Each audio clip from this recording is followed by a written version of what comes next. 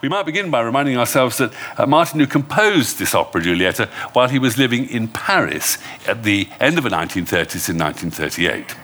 He was born, of course, originally in what is now the Czech Republic in December 1890 in the small Bohemian town, and I'm sure I'm going to pronounce it wrong, but I'm going to say Polička. P-O-L-I-C-K-A.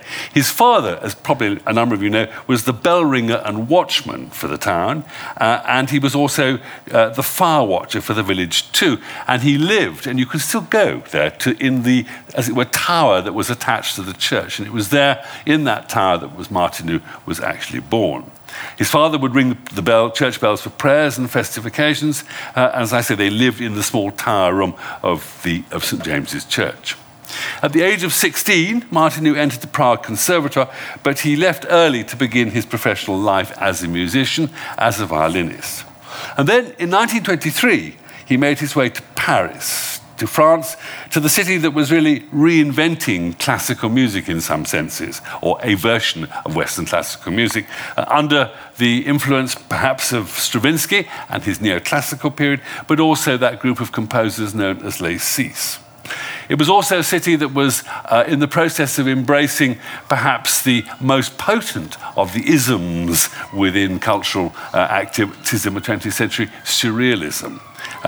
The belief that our real selves were to be found not in the conscious lives we led, which often were less than we would wish to be, but in our dreams. And of course, the kind of guru here is Sigmund Freud, and the key text for surrealism becomes an important text in terms of what we're going to see and hear tonight on the interpretation of dreams by Freud. In Paris, Martineau abandoned, as a composer, the kind of rather romantic style that he developed to this point, and took lessons with a French composer that he admired called Albert Roussel.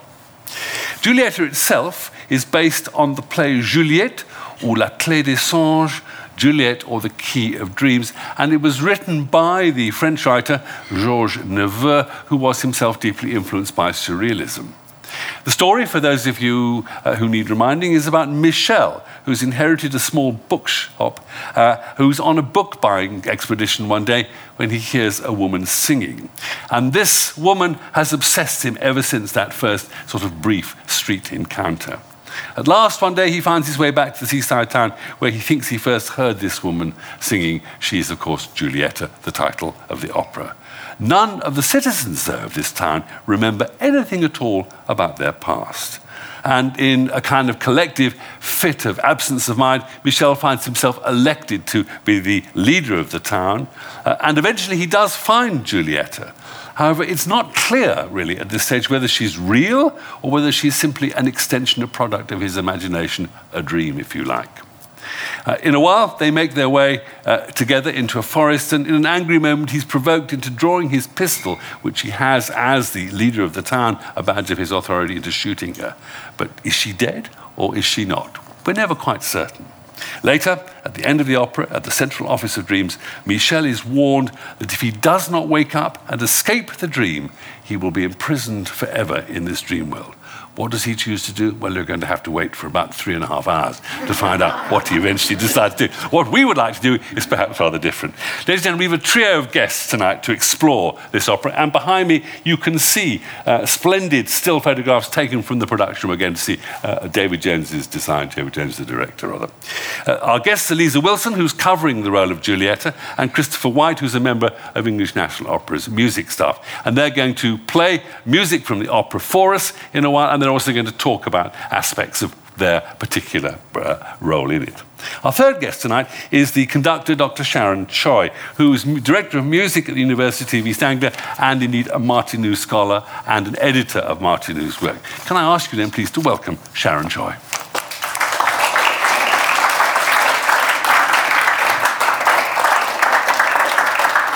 Have a seat. Sharon, I'd like to begin by asking, I said that Martineau began his life as a professional violinist, and in fact he was playing, I think, with the Czech Philharmonic at the beginning of his career. Did he always intend to compose? Had he started composing quite early? Yes. I'm glad you asked about his violin playing, because when he was small, and you have already explained about Polička and all that, back in his own small town, his family and friends thought that he was going to be the next Jan Kubelik, who was, of course, the great Czech violinist at the time. So he was sent to Prague for that reason. But it is very apparent that from the word go, what his, you say intention, but actually compulsion was to compose. And it is interesting that a very recent biography of Martinů by F. James Ripker insinuates that Martinů was actually born with a kind of autism, a sort of Asperger's disease that sort of compelled him to compose. But when he was young, that was not kind of discovered in a very concrete way. So he was at first held to be a violinist, but actually he failed most of the exams at the academy and was dispelled from it. He was expelled for incorrigible negligence, and then he wanted to remain in Prague, and so he re-enrolled into the organ school, but only after 2 exams. And the examiners said that if there was a mark lower than 0, they would have given him that. So I'm afraid Martinů wasn't a very good student at all, and I think part of the reason was that he really wasn't a violinist, he was a composer. And by the time he eventually went to study with Josef Suk, he had already composed over 100 works. Presumably in Prague, as a young man, he's listening to an enormous amount of music. It's going to be very much the kind of standard late romantic repertoire. It's going to be Strauss, it's going to be Mahler, perhaps Bruckner, it's going to be Dvorak. Is this the style that he begins to compose in, that kind of late 19th, early 20th century romantic style? Yes, I would say so. Particularly, I think, in Czechoslovakia at the time, the education would have been very much as a Czech. You follow the great tradition of Smetana and Dvořák, and of course Janáček was still alive. And Josef Suk, Dvořák's son-in-law, eventually became Martinú's teacher for a little while. So he was brought up with that sort of music, and as you mentioned, Strauss, Mahler and all that was being played by the Czech Philharmonic, of course, and Martinů played in it, second violin, third desk, by the way. So we're not going to make any comments about second violins, are we?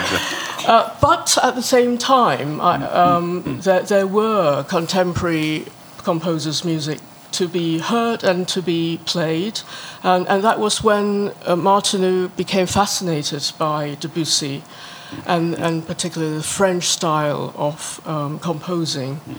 So, of the sort of Czech models, Smetana and the living composers Suk and Janáček, can you see them having a kind of distinctive impression on Martinů as a composer? I mean, Janáček won't, by this stage, be publicly known as the great opera composer we now think of, because these works are going to come later. But are these can you see fingerprints from these composers on Martinú's early work? Yes, I would say so. Not only his early works. I mean, whatever he says. I mean, he wanted to get away from the tradition, but actually, he grew up in that tradition, and it really was in his blood.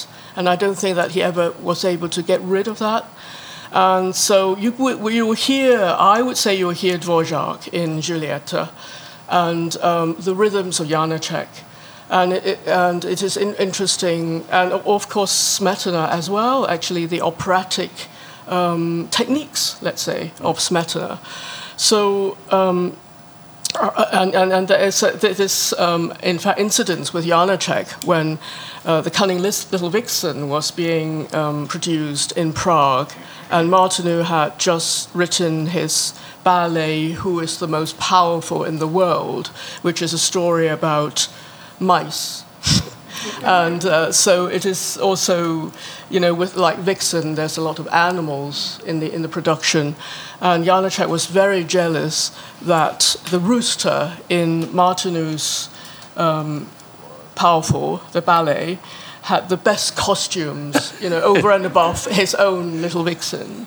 So that's a sort of relationship they had, and interchanges. Is it simply because he has discovered Debussy as a young man, that he goes to Paris in 1923, or are there other reasons why he goes to Paris? Well, the direct reason was that actually in 1923 he was already 33. I mean, in this day and age, we don't think of 33 as very young to go and study. But Martin actually got a scholarship to go to Paris to study for 3 months. It was given by the Czech government to him. And so with his love of French music, he took that scholarship with great glee, and in that same year his father died. So in a way he was sort of free of a lot of things, and he decided to make this trip to Paris, and he sought out Albert Roussel, as you mentioned before. Whose music he had known before. He had known his music before. Mm-hmm. So with Debussy and a lot of other French composers as well. So he went to Paris initially for 3 months, because the scholarship was for 3 months, but what happened was that he stayed for 17 years. So that was the primary reason why he went to Paris. Yeah. This is the Paris not only of Roussel, but Lessis, all sorts of kind of, nose-thumbing at traditions. And it's also the city of Stravinsky and Stravinsky's discovery of neoclassicism, his attempt to turn himself into a French composer. Do you see these influences emerging as ones that Martinu takes account of? Yes, he certainly did. Well, the interesting thing is that although he was trying to escape from, the Czech and basically Germanic tradition of composing, when he arrived, Albert Roussel wasn't actually the quintessential, typical French impressionist, so to speak. In fact, Roussel was quite a symphonist.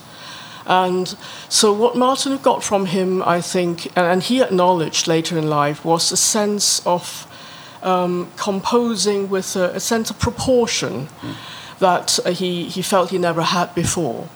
And so it wasn't, the first thing wasn't the break from the old tradition, but he was definitely very much influenced by I would actually say the literary movements of the time, the Dadaism and the Surrealism and so on.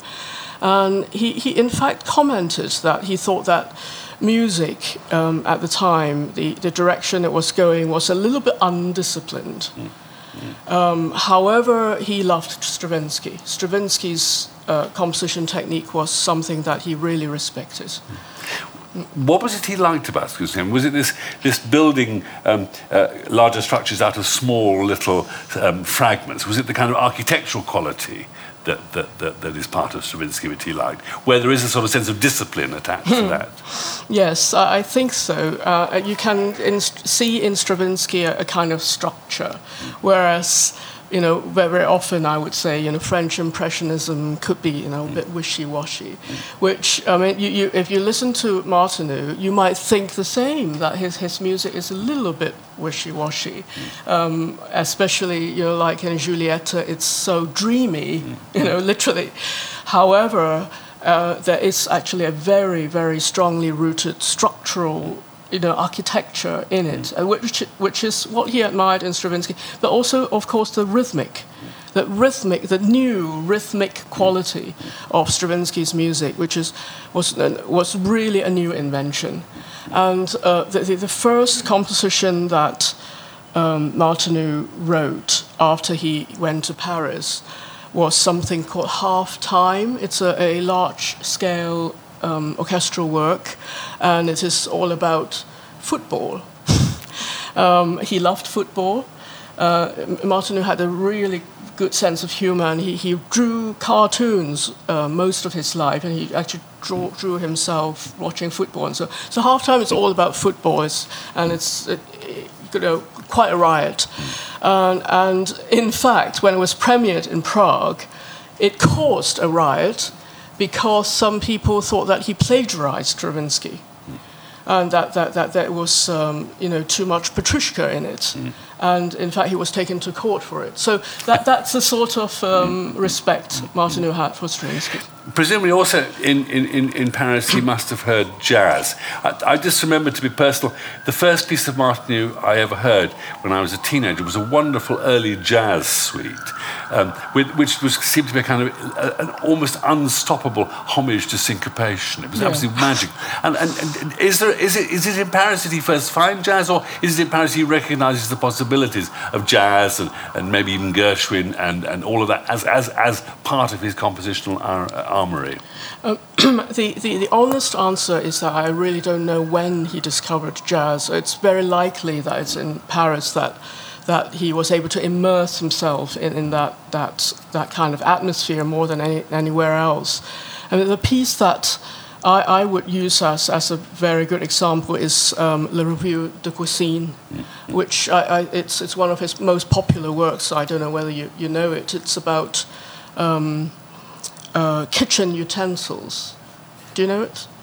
No. And it has some wonderful movements, a tango and various dances that are not just written in a jazz style or reference to jazz, but it's actual jazz, and it's wonderful playing for a small ensemble. So jazz did infiltrate into his compositions a great deal in his Paris period. If there's one thing that threads through all of his music, it seems to be it's the piano. It's either there in the middle of the orchestra, it's in the pit in the operas. What is it about the piano? I mean, is it the pleasure of the percussive quality of the piano? Does it have some personal significance for him? Yes. I was just talking to Christopher White, who will perform to you later. I said, if Christopher asked me that question, I can talk for about 3 hours on this. As they say on Mastermind, you have 1 minute. Okay. The piano is a very special thing for Martineau, and ironically, it's because he could not play it. When he was a student, when he failed all these exams at the academy, and Joseph Suk actually recommended that he re-audition for the organ school. And one of the first things Suk said to him was, "Don't play the piano." Because if you played the piano, you wouldn't get in. But he did play the piano, and he didn't get in. So he had to try again. So the piano was almost like an obsession for Martineau. And again, with one of the very famous cartoons, he had the piano. It's called Battling with the Piano. He had the piano looking like a dragon, trying to subsume him or something. So, but the piano became something really, really special musically, and he used it almost obsessionally in a lot of his orchestral works, large scale and small scale. And he has also written a lot of solo piano music. And in Giulietta, the piano is used in a very special way. And I think the piano for him has some romantic connotation. But in terms of music, when you hear it within the orchestral texture, it's unlike any use of the piano by any other composer, because he uses it as an orchestral instrument, so that it merges with whatever other orchestral instrument that's being played, and it's actually a very challenging thing to do as a pianist within the orchestral ensemble. I'm sure we'll come back to what I now think of as the dragon in Martineau's front room, or as opposed to the elephant, when we talk again in a while later. Sharon Shaw, thank you very much indeed. Stay with us. We're joined now, ladies and gentlemen, by Christopher White, who, as I've said, is a member of the English National Opera music staff, and by Lisa Wilson, who covers the role of Giulietta in this production. Will you please welcome Christopher White and Lisa Wilson?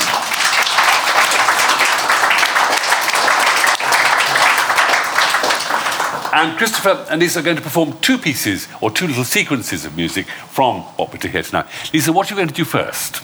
First of all, this is a little section from Act 1, and it doesn't need much explanation because it's the first time they meet.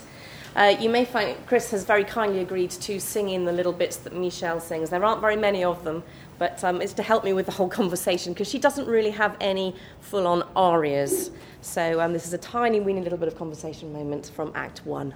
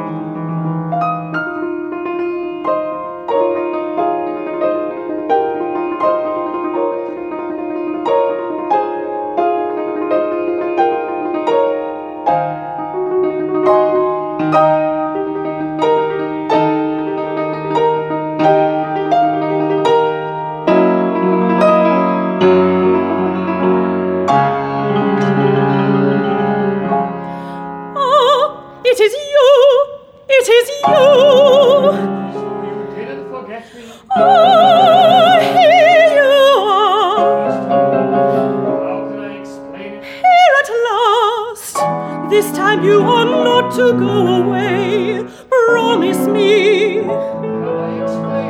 That doesn't matter. All that really matters is that you're back, that you came back. Tell me what you like. Tell me anything, anything. Keep on talking.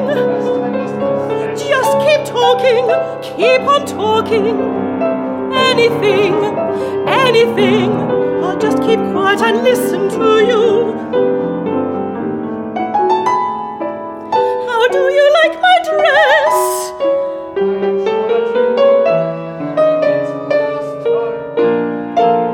You like my hair? Do you think it's pretty?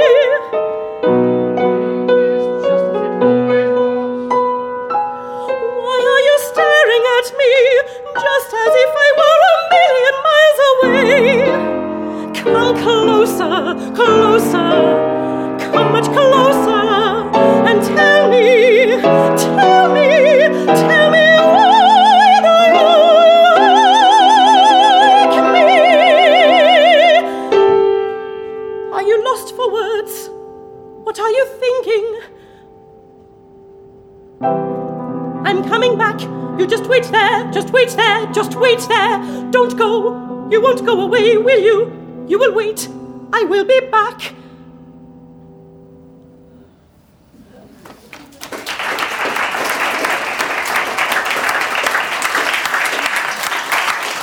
Lisa, thank you very much indeed.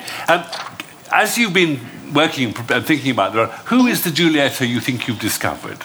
Oh, well, she's two people, really. She's the person he first saw, and in this production we've been talking about the fact that he first saw her when he was awake, singing in a high window, and that little bit I sang at the beginning is actually off stage, the little unaccompanied section. And this woman that he met then becomes his ideal woman, and he goes back in his dream, and he comes to this strange village where he tells everyone about this woman that he's come back to try and find, and she starts singing, and here she is. So through most of the opera, she is part of his dream. She's a dream character in his head, created by him of his ideal woman. And does that pose difficulties for the singing actress to be both real in a window yes. And then to become a dream? Yes, obviously it does, because she is created by his head, his ideas, his experiences, obviously, that have come to play in his dream. So to create a character for her so that I can play someone in someone else's dream obviously has some difficulties. If you can think of times you've had very, very vivid dreams, I, as Giulietta, am one of those, a very important side character in that dream. So obviously there are moments of perhaps illogical behaviour, or perhaps moments where she doesn't react where you might think someone would react if that thing happened to them in real life. And the challenges have been to try and make a character for myself that I can easily and naturally play whilst maintaining this dreamlike world that continues around. Yeah. Does she develop as a character? She sort of coalesces, I think. So she starts fairly... She's like a sort of newborn thing. She comes out of this door and she sees him and everything's very exciting, but she needs him to tell her where she comes from, what happened to them in the past, where they met, what her own history is, because after all, she's a member of this village where no one has any memories. So like them, she's desperate to get memories, to build a life for herself. And as you'll see in Act 2, she finds she gets sort of given these memories by him. He tells her what happened, and she begins to take on her own identity and actually becomes slightly independent of him towards the end of Act 2, and doesn't necessarily do the things that he would necessarily want her to do.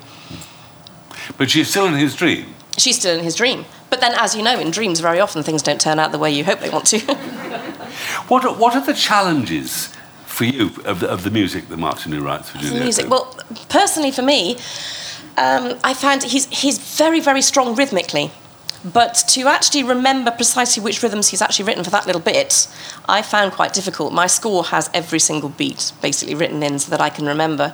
But also, I think musically, the shift in chromaticisms can make it very, very difficult for you to actually find your starting note, to be completely anchored in where you are. And when you listen to it tonight, I hope you won't notice any of those difficulties, because when you listen to it, it makes perfect and complete total sense. But to find your little bit of line in the middle of all that can be quite tricky. That suggests that the voice almost exists as part of the overall, I'm going to use the wrong word because I can't think of another way of putting it, of the kind of orchestral texture of the whole piece. That although there are characters here, that they are, as we hear them, part of the complete sound world. They're not characters supported by music. Yeah, I would 100% agree with that. I mean, I was talking to Chris earlier. Actually, in a way, it's much easier to sing it with the orchestra because the colours are created around the voice. When you have the piano, you miss half of that. And so you're finding your way. It's much more difficult, basically, to find your way. So, yeah, I would 100% agree. It feels so much better to hear the orchestral sound and to be meandering as part of that overall sound. We're now going to make it difficult for you all over again because you and Christopher are going to perform another little sequence. Tell us a bit about what you're going to do now, Chris. There's two short sections here. They're both from Act 2.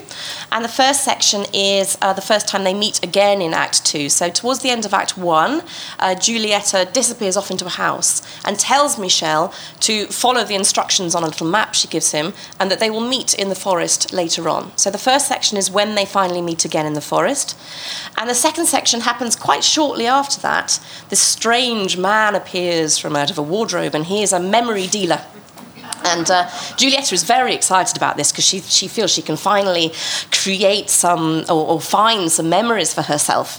However, she invents this wonderful world created by the pictures that the photographs that the memory dealer gives her, but they are completely untrue.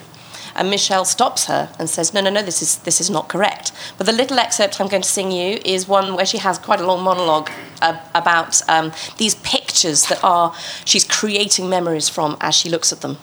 Great, thank you very much.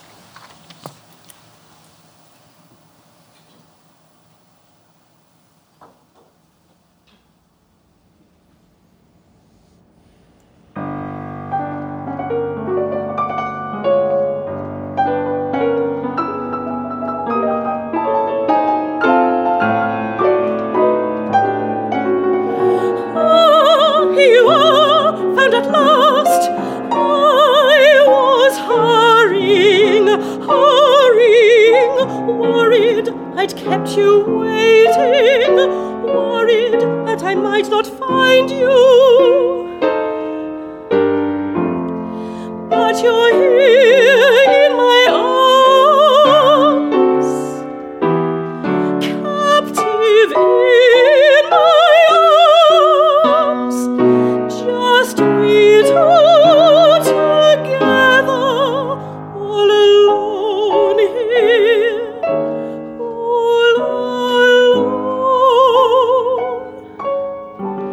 The forest is silent.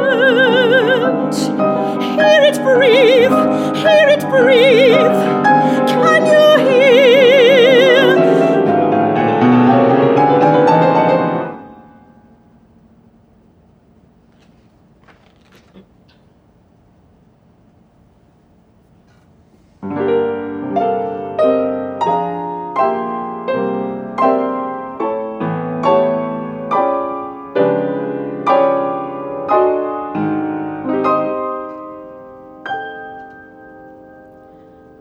Look, this is when we were in Spain together. Look at these, all the photos that we took then. Here's the cathedral at Toledo. And look, this must be me. Pity my face is rather out of focus. And this one, the famous bull ring in Seville. That's where we went walking. The garden seat where I sat and waited for you. Staying together. What's that? Here's that sweet hotel. We stayed for nearly a week there. There was a flower shop on the corner. Look there, there it is. Please do be sensible.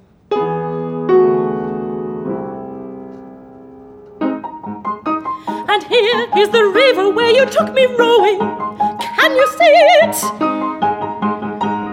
And look, here is the silver brooch that you bought me. Yes, you bought it in Seville. And here's the pink shawl.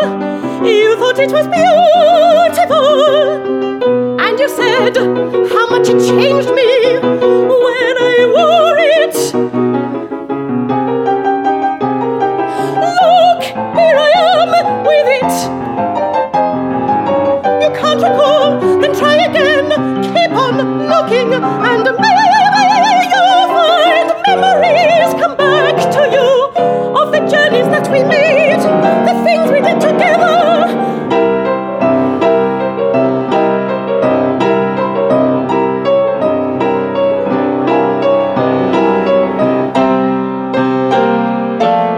Away that rubbish. Oh no, no.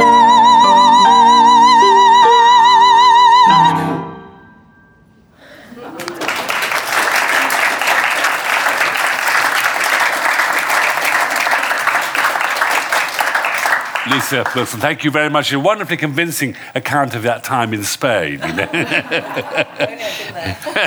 Christopher, you're going to play the piano, I think, within the orchestra tonight. I can't resist slightly changing what we might thought to ask you, picking on Sharon's one. What do you think the piano means for Martinu in this piece and perhaps his music generally? Yeah, well, the piano in this piece certainly is like almost a consciousness, the subconsciousness going through the entire thing. As I was saying to Sharon earlier, technically what's very difficult is that you have to combine with every orchestral section at different points in the piece, which means you're playing more or less, I wouldn't say non-stop exactly, but it's 100 pages long, my part, which is it's the longest orchestral piano part I've ever seen. That's for sure. So anyway, when you're combining with strings, the quality of attack is completely different, and the sort of gestures are completely different from when you're working alongside the brass.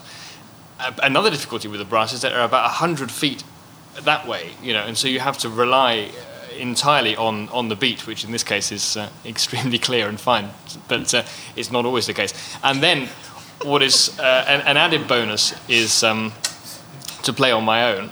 So that big flourish just before the first section is actually a piano cadenza, which I play at stage level, just out in the wings. And that gives, it's a very nice chance for me, but it also completely changes the focus, makes it much more intimate, I think. But the challenge there is a kind of stage whisper, sort of stage intimacy, because you're off there, and a lot of the sound is getting swallowed up in the cavernous spaces behind the stage. And yet you have to project this idea that essentially Giulietta mimes playing the piano in the second act, and to create that kind of intimacy. Does Martinu specify that the opening, that this cadenza like passage should be played off stage, and the remainder should be played in the pit? No, it's all one orchestral piano part. So that's a decision that's been arrived at through Ed Gardner and Richard Jones, I think. And the way it's staged is very clever, because Michel is having the memory, and when these chords come in, he plays air piano, so to speak. So he kind of does this. And of course, I can't see that, so I'm reliant on a monitor with the conductor beating that out. So that's really fun. And then I'm not sure what happens between myself and Giulietta when Giulietta is miming along, because it's quite an involved long scene. It's like I'm playing it has the air of a kind of Schubert moment musical or something like that, but through this prism of French and Czech and surrealist. I mean, it's absolutely incredibly imaginative. You've been working with the singers in the course of the production too, obviously, I think. I have a bit, yes. And I wonder, picking on what Lisa was saying about the vocal lines difficulties and clutching for rhythm, as you're kind of, but the change. What have you been able to do to help the singers through? Well, it's no guarantee that I have to start that, but what I hope to have done, you have to always give anchor points in a piece like this. I mean, if you're doing an opera which is 200 years older, then it's much more segmented and regimented. But this, of course, because it does have this quality of this very uneasy dream, and it's the kind, you might agree, the kind of dream that you can't get out of. So you know you're dreaming, and then you know you can't get out of it, and that's a particularly frightening type of. And imagine performing that, you know. So it's a question of finding anchor points, and when music does return, which it actually doesn't that often. He's an incredibly eclectic, imaginative composer who chucks a huge amount of melodic and rhythmic invention at the piece, and not much of it sticks, as it were. So there are bits which comes back, and actually Giulietta, the character Giulietta, because she is a cipher, because she is in somebody's imagination, has most of the recurring music. Anyway, when that's not the case, you have to find strategies basically for coping with it. The other thing, of course, is the Czech, translating it out of the Czech, where you have a lot of what you might, for want of a better word, call patter, and you have to make that sound convincingly English. It's very easy for that not to be the case because stresses in Czech tend to be in different places. One particular one I can think of is when he's being elected commander of the city. The word is kapitanem, and he stresses it two different ways. So he goes kapitanem sometimes and then kapitanem, which I assume is acceptable in Czech language. I'm afraid I don't speak Czech. But then you have to find all sorts of strategies to get around that with the translation. The translation is excellent, by the way, but you always have to make sure it sounds as natural as possible. Does Martinu characterise his characters musically in the way that we come to expect in late 19th and early 20th century opera? It's a really good question. I was thinking about that today. I think... So let's take the character of Michel. He's somebody to whom things happen. Although he sings an awful lot and it's an extremely intense and punishing tenor role, the music kind of happens to him because he can't keep track, he can't get a grasp on anything that goes on because it all goes by so quickly. And you'll see, you know, men come out of cupboards and the commissar turns into the postman, and Andrew Shaw does a hilarious jig at the beginning of his role for no reason that I can think of. So in terms of characterization, it sort of comes from the other direction.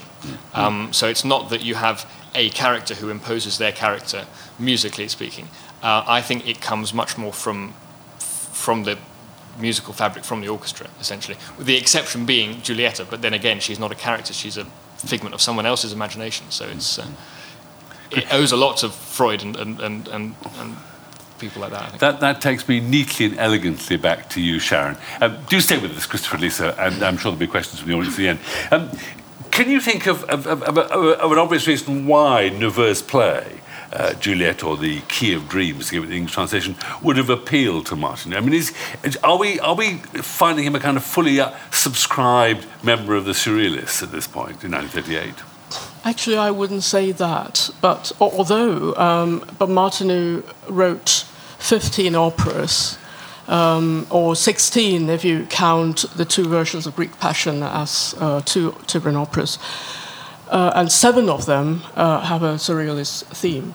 However, I think that what I want to clarify is that the libretto is surreal, but the music is not. And I think what captured Martinu's imagination was really that this idea of, you know, not knowing whether you are in reality or in a dream world was very much how he naturally was. And going back to what Christopher was saying, he grew up in this church tower. He himself acknowledged later in life that had a real effect on him and on his composition of music, because high up in the tower, he grew up. I think in the first 7 years of his life, looking at the world as something remote, something not very real, and this seemed to have stayed with him all his life. And when he actually met Neveu and reread his play, it seems like it sort of caught fire. Suddenly something in him really came out in a really expressive way. And I would like to actually read you a quote from Neveu. And that is when Martinu told Neveu that he had already set his Act 1 of his play to music. And Neveu was quite was excited, but was also disappointed because at the time he had already promised Kurt Weill the play for him to set it as a musical comedy. So he had already talked to Kurt Weill's agent. And we should remind ourselves that Weil, of course, is also in exile in Paris at this very same time too, on his way to where Martineau will eventually go, New York, to America. Yes. Yeah. But I find this quote very moving. I'd like to read it to you. It's Neveu reminiscing the occasion when he went to Martineau's house and heard the music. So I quote, "At midnight, I descended the stairs of Martineau's home, deeply distressed. For the first time in my life, I had really entered the universe of Giulietta, of which my play presented but a glimpse. Martineau evidently liked Giulietta, but he so much surpassed the play in grace and profoundness, making from it such a musical masterpiece that I was quite dazzled. The next day I wrote to Kurt Weill's agent that it was a misunderstanding and that my play was not free." Unquote. Extraordinary. That kind of, enthusiasm for not always the case with the originator of an opera. This piece is being written at a time before, admittedly, the Munich crisis, but it's being written at a time when, certainly in Eastern Europe and Central Europe, fascism is on the rise. Martineau is detached. This is a period in which he must begin to sense, as many did, what the likely outcome of events. Do you sense any of the politics of the late 1930s in this piece at all? Do you know, when I listened to this piece for the first time, my naive ears didn't pick up on any of this at all. And actually now, being less naive, I still think that Martineau didn't think of that when he was writing the music because it was so personal actually to him. However, of course, in the 1930s, Paris was already going through a lot of changes, and in fact, in some of Martineau's autobiographical sketches and so on, he was saying that he was feeling the disintegration of society already at the time, and that at the onset of the war he escaped Paris, of course, and he had to do so secretly because the Nazis were at him. They wanted him to go back to Czechoslovakia, and he refused. So he was actually on the run, more or less, and he was on the run for about 6 months before he eventually went through southern France to Spain, to Portugal, and to America. So he was kind of blacklisted by the Nazis. But this kind of escape, I do not feel in the music of Giulietta. It may be actually more in Neveu's text in his play, but not in Martineau's music, is my point of view. It's this idea that the loss of memory, or the deliberate removal of memory, bears a kind of a close relationship to what we know from Soviet and from Nazi history, the airbrushing out of existence of the past when it becomes ideologically inconvenient. An eternal present tense. Two legs good, 4 legs bad. It's that sort of... But you don't sense any of that at all in the piece. Well, I think that there is that, but for Martineau, it's actually something real and in a way a little bit more positive, I feel, than something dark like that. And I can actually read you a small quote again that Martineau said. Later, when he was in America, he said that I thought I was experiencing whole scenes from my opera Giulietta. What was truth and reality 5 minutes ago was no longer true after this time had relapsed. So he actually sort of felt that that's what we all live through. Of course, although it was during those difficult times, it's almost like somebody, promising you'll have a visa to America, and then the next moment that's not true. I think he was referring to that as well. But in the reality of things, it seems that he went through life just knowing that that's what life is about. It's not exactly loss of memory, but in fact, we do live like that every day.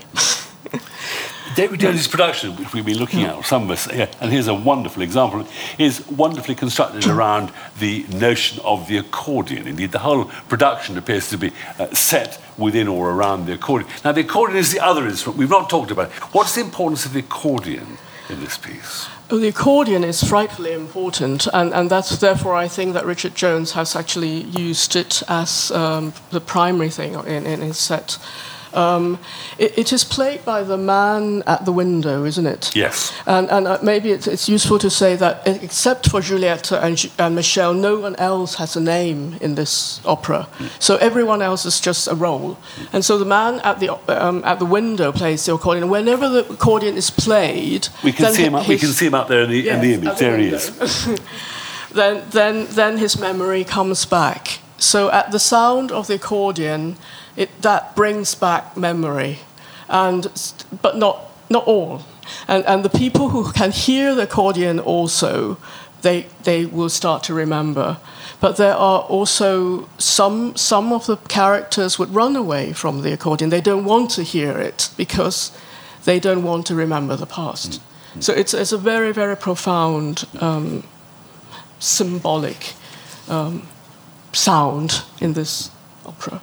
Ladies and gentlemen, an opportunity for you to ask our three guests questions. There's the roving microphone. Put your hand up and catch my eye, and I will direct the microphone. Who would like to begin? Yes, sir. Question, mic on its way.